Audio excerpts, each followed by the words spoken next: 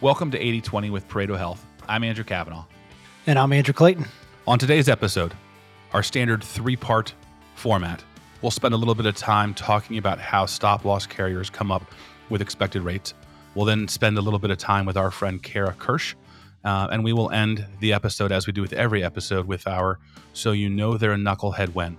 And the idea there is that we make fun of something stupid that we've seen in the industry. So thanks for joining us today. So in each of our episodes, we try to spend a minute or two teaching our audience just one thing. So today we're going to spend a little bit of time talking about how a stop-loss carrier comes up with an expected loss. An expected loss typically has two components. There's the specific expected loss and the aggregate expected loss. So Clayton, manual rates. We hear about them in the industry all the time. What's a manual rate? A manual rate is what the carrier uses to balance the expected claims of an individual account against their general book of business. So they look at their experience, they lean on actuarial analysis, both internal and external. Factors that go into it are the industry of the employer's location, their geography, cost of care relative to their geography, and then the demographics. So age, sex, those are the key factors that go into the development of manual rates. So if I said that in a way that people could actually understand, if I put age, sex, geography, and industry into a model, it spits out the rates for that employer before I know anything else or before I learn anything else about it. So it's sort of what we would expect just on those 4 data points. Is that fair? That's fair. That's a good way of dumbing it down, which is one thing you excel at. Yep. So we have a manual rate, and that says, okay, before we know anything else, this is what we should charge. So $100, pick a number. But then we actually have experience in some cases. If someone's coming from fully insured, it's fairly limited. If somebody is already self-insured, then there's fairly extensive data. How does a carrier use a manual rate as compared to actual loss experience? So using your $100 example, they'll look at and say the individual employer's experience is actually $80. And they want to take a balance of that and say individual employer, great, that's a data point. Their size has an influence on how much emphasis they put on the 80 versus the 100. So if they're using a 50-50 blend, meaning that they're saying the employer's experience is worth half of what we project their cost to be, we'll use our manual for the other half. And they'll meet in the middle and say half of 80 plus 100 is 180, divide that in half, we get to $90 at their expected claims. So our general assumption on this podcast is that the people listening might not know a ton about self-insurance, but I am glad that you explained what 50-50 means, even though I probably would have assumed that they might know that. So I'm sure they're very appreciative of that. So explain to me why the bigger the account, the less we use manual rates and the more we use actual. Yeah, so the bigger the count, the more statistic. Again, I'm trying to dumb it down. I know Statistical. small words. It's a big word. There you go. Yeah, no, yeah, right. Stats. Exactly. So the bigger you are, the more likely you're going to have a repeatable outcome. And so as employer size grows, their losses become more consistent year over year. There's less swing and less volatility. But the smaller you are, a moment in time might be exceptional, and a moment in time might also be really unfortunate or really bad from a risk perspective. And so they want to blend that across a larger population. So let's geek out a little bit, just as sort of the final part of this. We're talking about size relative to coming up with expected losses versus manual. But what we really want to do at some point is cut those losses into 2 parts, right? You want the claims that are above the specific stop loss and the claims that are below. And so again, just pick a random number. Let's pretend we have an account where they have a $100,000 specific stop loss. The frequency of claims that go above that's going to be pretty small unless they're a massive account. Whereas the frequency of smaller claims, your knees, your hips, your primary care, maybe a rotator cuff surgery, something like that, are going to be below the 100,000. And so when I think about manual rates versus actual claims, I need to think about those 2 types of stop loss differently, don't I? You absolutely do. Yeah. And so specific stop loss simply is the employer's responsibility, their individual deductible, and they're buying insurance above that. But sticking with the large employer, small employer, for a large employer, $100,000 deductible is totally reasonable. They'll look at that and say, we have the wherewithal and the comfort to pay for the knees and the hips and things like that, but they want protection for what they would view as truly volatile and catastrophic claims. a smaller employer would say, I'm willing to pay for some simplified surgeries or some simplified medical practices, but I want coverage for things that are above $40,000 or $50,000 because at my total spend, that is a big swing in experience for me. Yep, and when we're rating those different buckets, if I think about an account that has maybe 150 employees, they might only have in any given year one or two claims that are above 50,000, and so it's hard to use just experience to come up with what the expected claim should be above 50, and so you have to lean more heavily on the manual rates. Whereas below 50, that's where they're going to have a lot of activity, and their actual experience is going to be weighted more heavily. Correct. Great contribution there. Happy to help. All right. So there you have it, folks, on how a stop loss carrier comes up with claims. They're balancing manual rates, which is sort of the before I know anything else, largely based on age, sex, geography, and industry. They then blend that with the account's actual claim experience, and they weight the claim experience more heavily when setting aggregate factors than they do on specific stop loss premiums, just because they don't have as much data. The bigger the account, the more they weight on the actual experience as opposed to manual rates. So, might seem pretty basic, but I think it's a building block for future podcasts and knowledge sessions.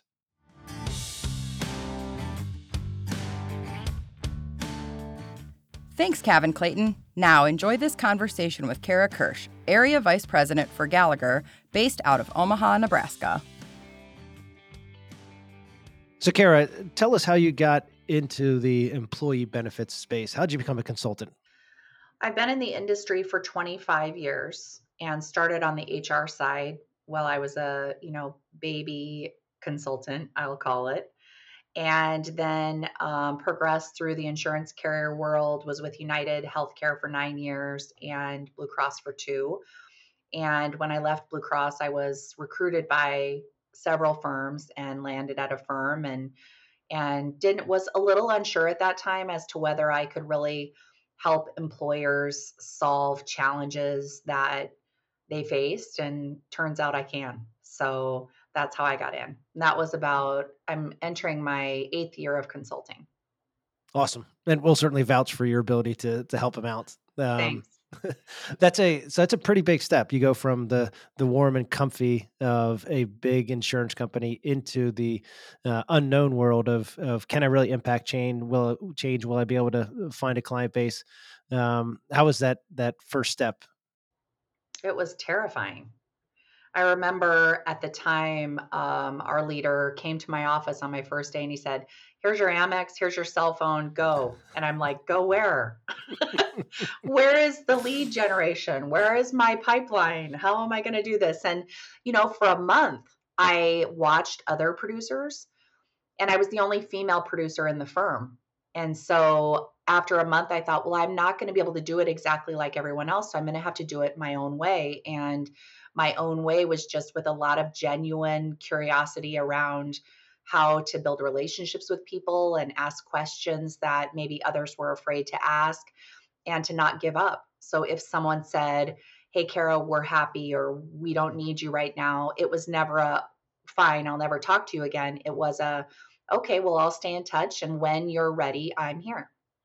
And not to give away your secret sauce, but what are some of the questions that you ask that get the most insightful response, or that you think some of the other people are too much of a wallflower to ask? I think one of the questions that I love to ask is when people say, I'll say, "Well, tell me about your consulting relationship." And they'll say, "Oh, we really love our consultant." "Okay, why?" "Well, they give us great service." And I'm like, "That's great. Do they reduce your healthcare costs?" And then they'll say, "Well, not really." And then I'll say, "Well, do you think they should? Do you think they should have a responsibility in that?" Cara, you've done a lot of wonderful things for your clients over the years. If you have to pick one thing, one example that you're most proud of that you've done on behalf of a client, what would that be? I took a client that was getting a fully insured increase greater than 50%, moved him self-funded, and saved him 3 million bucks over 3 years. That's certainly a good one. So you spent a decade at two of the largest insurance companies. Any aha moments when you said, "Wait a minute, I'm not so sure about the way the industry is operating, and there might be an opportunity for us to do a little bit better." Well, yes, many of them. I never really thought about a career in benefits until I joined United Healthcare. And I saw the difference I could make with clients in terms of breaking down the barriers within such a large organization. And I was never afraid to really even challenge the status quo at that time. And I was not afraid to help customers understand what we were really good at and what we weren't really very good at. And I think that it created a mentality around this thought of get me to yes. So when I would go to different parts of the organization, whether at United or Blue Cross, and people would say, well, Cara, we don't really do that, or how are we going to do that? I'd say, well, what could we do? Get me to yes. And 99% of the time they would. And that's where I would really find my aha moments is okay, well, why did it take so long for one person from Nebraska to ask for that when across the system we should be doing that regularly for all of our clients? My opinion is that get me to yes is something that is developed, throughout your life, typically at a younger age, but you don't get to our stage in the career and all of a sudden switch and say, oh, now I'm going to be a person that's really driven and really focus on getting us to yes. So just curious what, part of your background, nature, nurture got you to be the point where you're that driven and persistent. Well, I'm the oldest child and the only girl in my family. I was raised in a small town for the majority of my life. My dad was in the military, so we moved a lot as when I was a child, young child. But I grew up in a small town, and there were 17 kids in my class, 4 girls. And in a small town, it's such a great opportunity. I wish kids could experience it at least a little bit because it does give you the opportunity to raise your hand and find a solution for every problem because you don't have access the same way that everybody else has. So think about just even the sports teams. They're like, hey, Cara, you're tall. You could play basketball. I played for one season and I was like, I'm out. I'll run track and I'll play volleyball, but basketball is not my jam.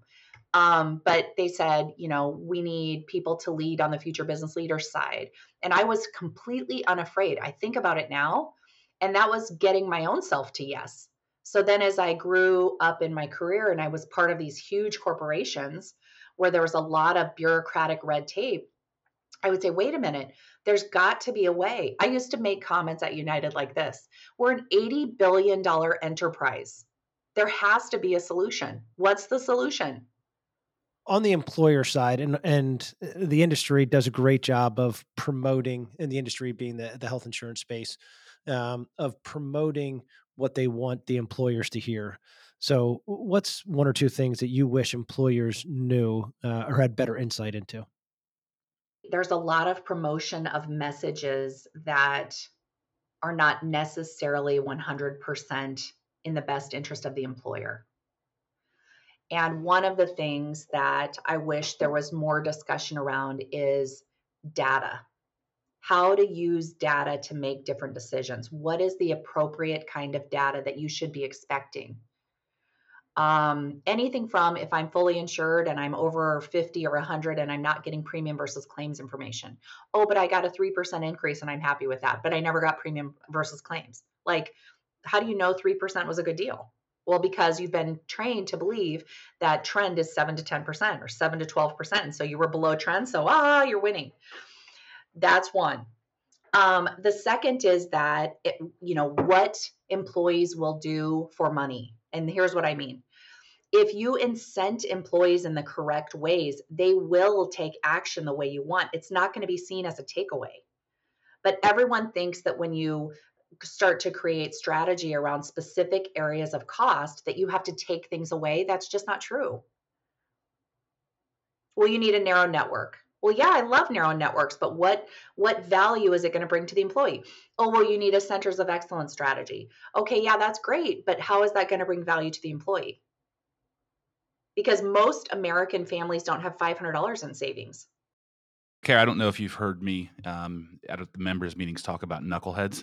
It's the phrase that I use to describe the subsection of the brokerage industry that I think doesn't do a whole lot of thinking. And it's my polite way, of throwing some shade on them. And as part of this podcast, each podcast is going to have a segment called "You Know They're a Knucklehead When," and the idea is just to identify things that are sort of stupid in the industry, the stupid things that we see people doing. And so, putting you on the spot a little bit, could you give us an example or two of something that you see, whether it's your competitors or just somebody else in the brokerage industry do, that you're like, wow, that's really a knucklehead right there. No names, unless you, of course, want to use their names, and then we'll publish them in bright lights and neon. So no names. One of the things that you'll know about me is that I am very respectful of my competition, even if I know I'm going to eat their lunch. I like their lunch with seasoning. So I like to be competitive. I like to be purposefully respectful. But one of the things that I think happens with those that aren't willing to roll their sleeves up is they tell employers that are not, 300 lives, you shouldn't be self-funded. Your exposure is unlimited in a self-funded plan. Or you don't have the resources from a compliance perspective to manage a self-funded plan.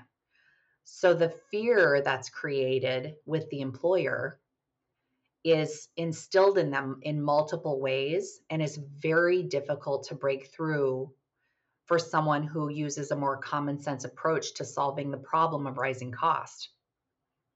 So even when you go in after a broker who does that, has said those things to an employer, it's almost as if they don't believe you. And so one of the things I've started to talk more about too is contingency-based compensation. Okay, you don't believe me? If you don't, I'll put a portion of my compensation at risk, or I won't collect a portion of my compensation to show you that I'm telling you the truth. And I will tell you that never have I lost those deals. Never have I had to repay for a commitment that I made to a client. So be honest about the work that we are supposed to be doing for our clients, which is to help them create value. And value is defined as many things. Value is not summarized in a once-a-year spreadsheet. That's the thing that drives me nuts. That's the manifestation of my entire life's work, is to give a spreadsheet that shows rates for 1 year.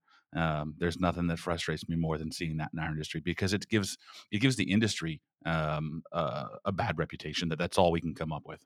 Totally. One of the recent examples that Libby and I have, and I have to, Clayton and Kavanaugh, give a shout out to Libby, because she's my girl, and I trust her immensely, not only with, my own personal business, but also how I grow my professional business. But Libby and I were working on an opportunity recently, and it was complicated, very complicated. And one of the national carriers came in at 8 to 10% above current.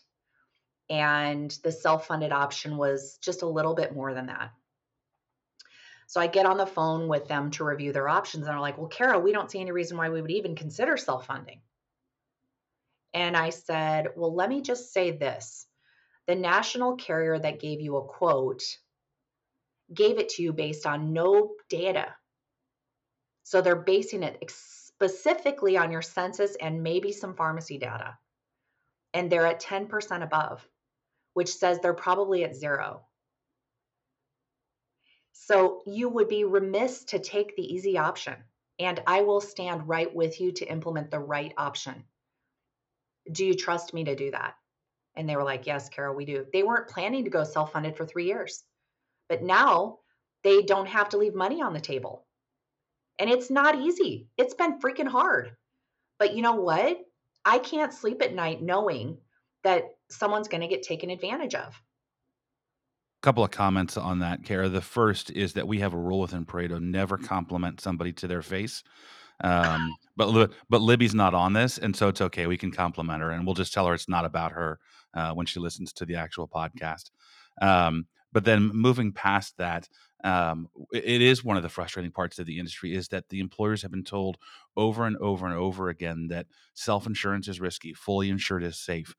And it takes 5 minutes with an employer, if they're willing to listen, if they're willing to open their eyes to the reality that fully insured is unlimited in terms of the increase that you can get.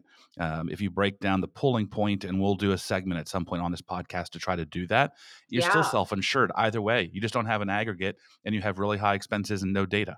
Yes. But they hear it over and over again. And no ability to actually affect what is driving your cost.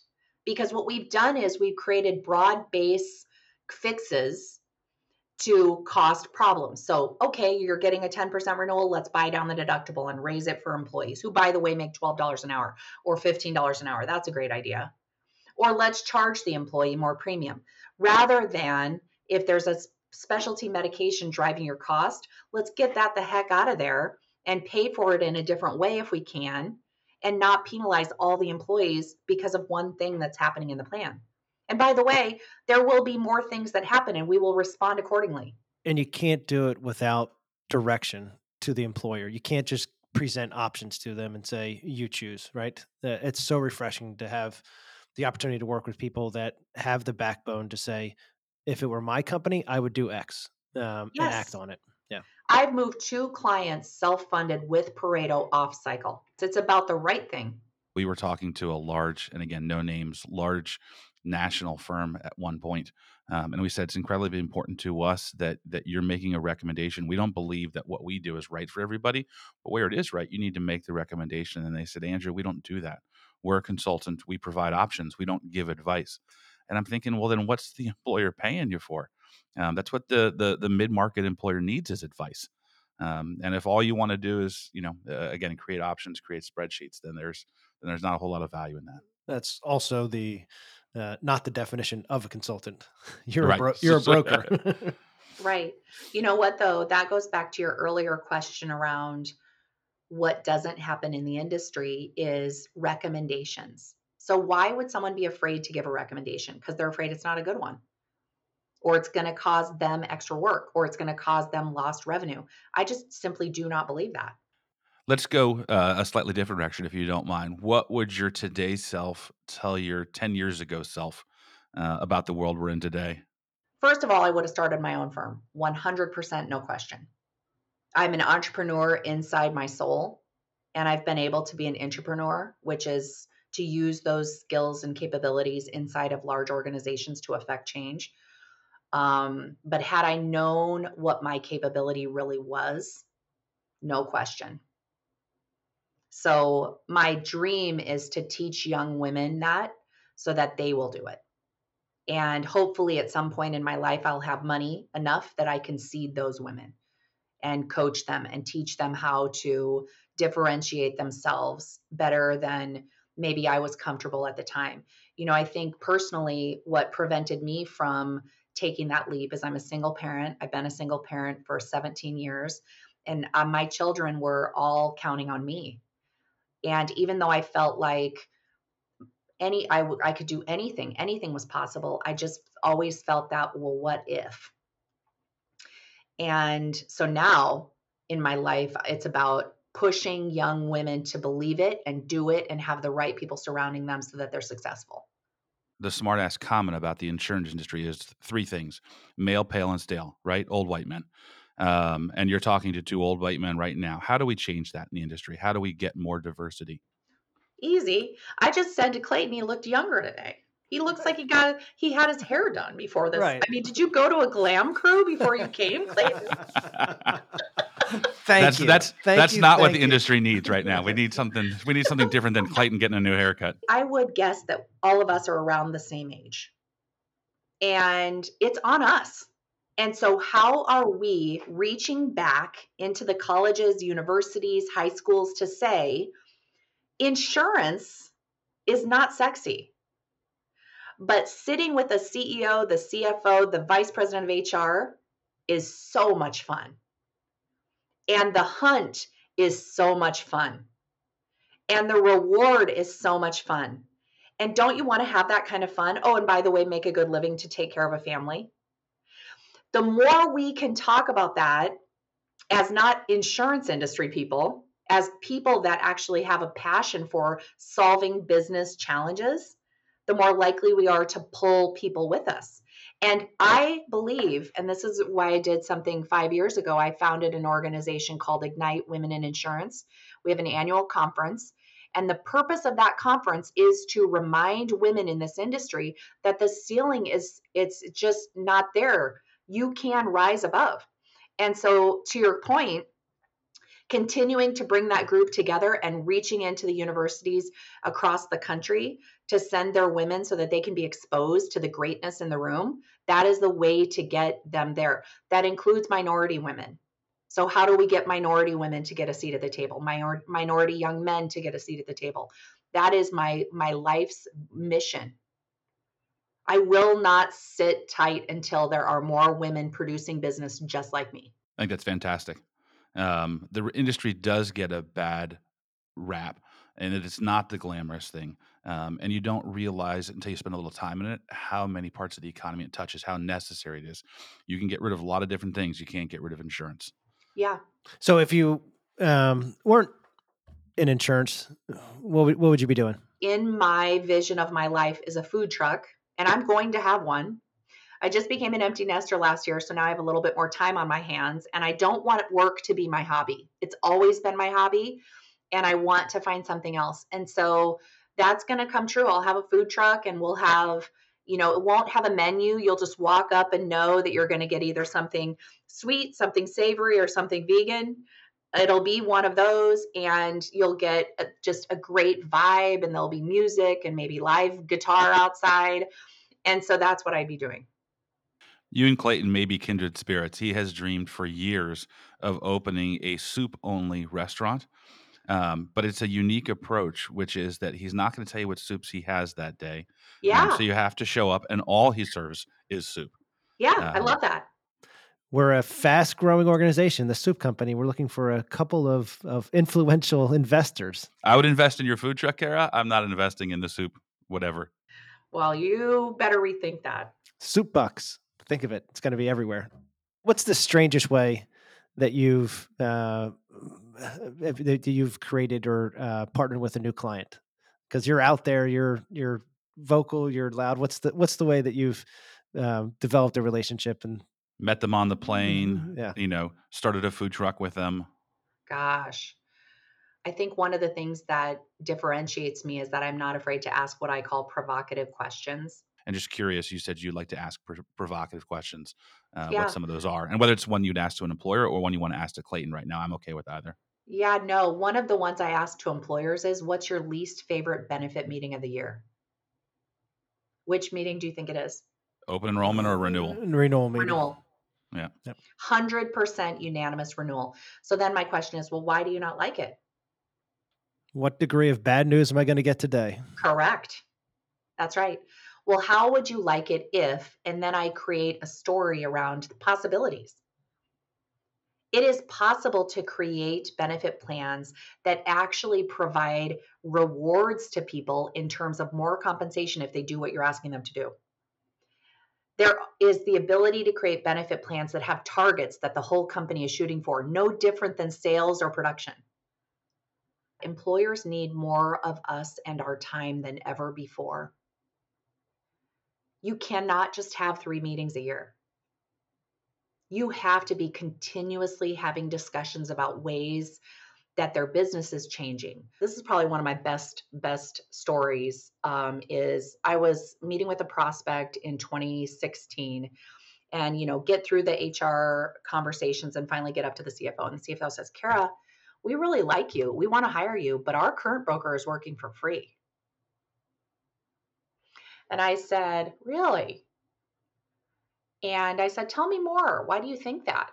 "Well, we never get a bill from them. We never see what they're getting paid. So they're just working for free." And I said, "I'll tell you what, I will work for free for 1 year if they're working for free." How much do you guys think his compensation was? 100 Life Group. I'm not sure I'm going to wade into that poll. 75 grand. Yeah, 70 grand. Yeah. Now, imagine being the CEO or the CFO of an organization and not knowing that. Yeah. And imagine now the road that's been paved for someone like me to come along and make sure that that never happens to them again. It's great. Great for the employers that they have somebody like you. One of the things I would say, and I mean this both as a compliment, but also as a challenge to the rest of the industry, is that one of the reasons that you're so successful is because you're authentic, because you're genuine, and that comes across in your passion. But so many people within the industry play a role as opposed to saying to someone, look, bet on me, bet on us together, and I will invest my time, my energy, my commitment to make sure that you have a better experience. But I think that authenticity, unfortunately, is rare. But I also want to compliment you that it's a great reason for your success. Well, thank you. It's also a reason sometimes I don't get picked, They want easy over right. right? Yeah. Yep. Or they don't believe. They don't Yep. believe that what I'm saying is actually possible. And so one of the things I've thought a lot about is my approach when it comes to being authentic and having passion, but not being scary. Or you can just be like Kavanaugh and not care. Huh? Say So, what? so as a final comment, Cara, I joke that insurance isn't ever popular at a cocktail party, and so just curious, you're at a cocktail party and someone says, "What do you do?" What's your answer? I help employers solve the challenge of rising healthcare costs. I never say I do insurance. I always say I help employers. Well, what do you mean? How do you help them? I create, I help, I support, I navigate, I lead. It's never about insurance. But I will say, my dad still thinks I sell insurance. Well, Cara, thank you very much for the time today. It's been wonderful having you and hearing the stories. Thanks And for again, having me. I'm so, so grateful for the partnership with you guys and, continuing to do this work that isn't easy, but really important. And hopefully will continue to make the kind of progress that we want in getting employers to understand that they have power. My goal is to bring their power back to them. And the best thing that they can say to me after I meet with them is, Cara, I didn't know that.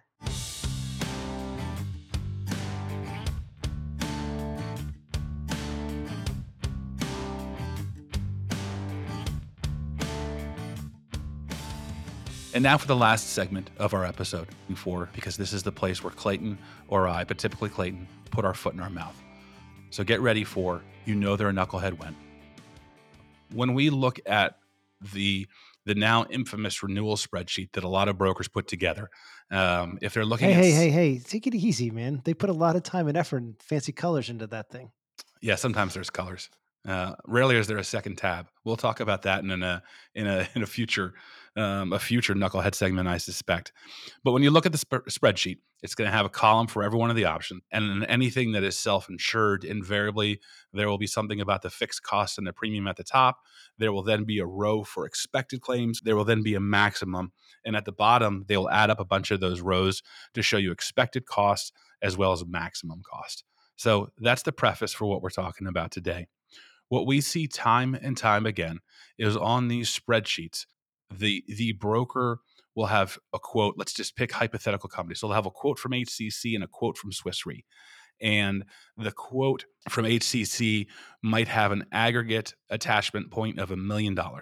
And the quote from Swiss Re might have an aggregate attachment point of $1.1 million.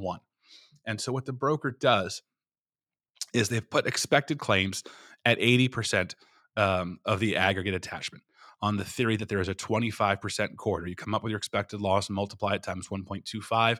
That takes you to your aggregate attachment. So in the HCC example, $800,000 expected loss, multiply it times 1.25 for a 25% corridor, gets you to the $1 million. And so if you're reversing that, you multiply it times 0.8. So what they will put on that spreadsheet is 800 grand expected losses for HCC, and I don't know what the math is, but 875 grand for Swiss Re. And it just blows our mind. So this is an example of they're a knucklehead when they give you 880, by the way, but that's okay. We're not counting. Hey, I'm not here for the math. 880. So it's the exact same TPA, right? Wait a minute. Who's the knucklehead? This is my show. So exact same TPA, exact same network, and somehow because the carrier has set a different aggregate factor, that influences expected loss. So the claims are going to be the same under either scenario, right? They're being adjusted by the same person, they're paying the same discount. So whatever claims that company has that year, they're going to be exactly the same under both those insurance options. And yet, our industry loves to act as if the stop loss carrier is influencing expected claims. Help me out, Clayton. So you're saying it correctly. So you have the same exact as they say in My Cousin Vinny, identical. You have the same exact population. You have the same exact network, and you have the same exact care that's going to take place.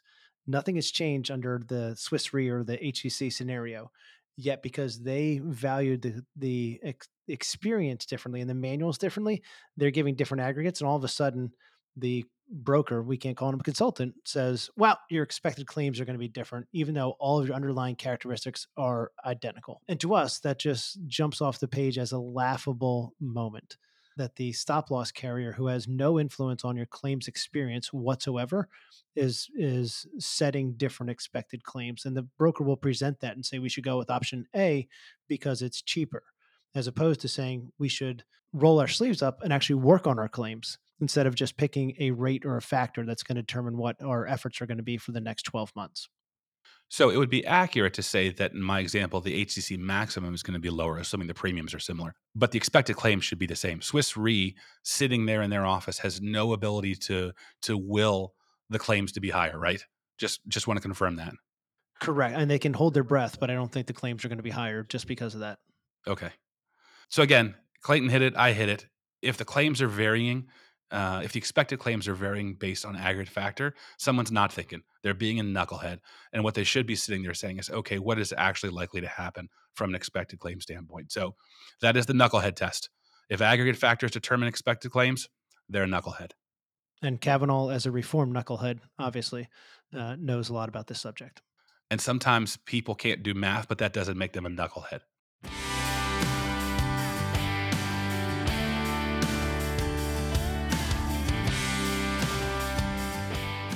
Thanks for listening to today's episode of 80/20 with Pareto Health.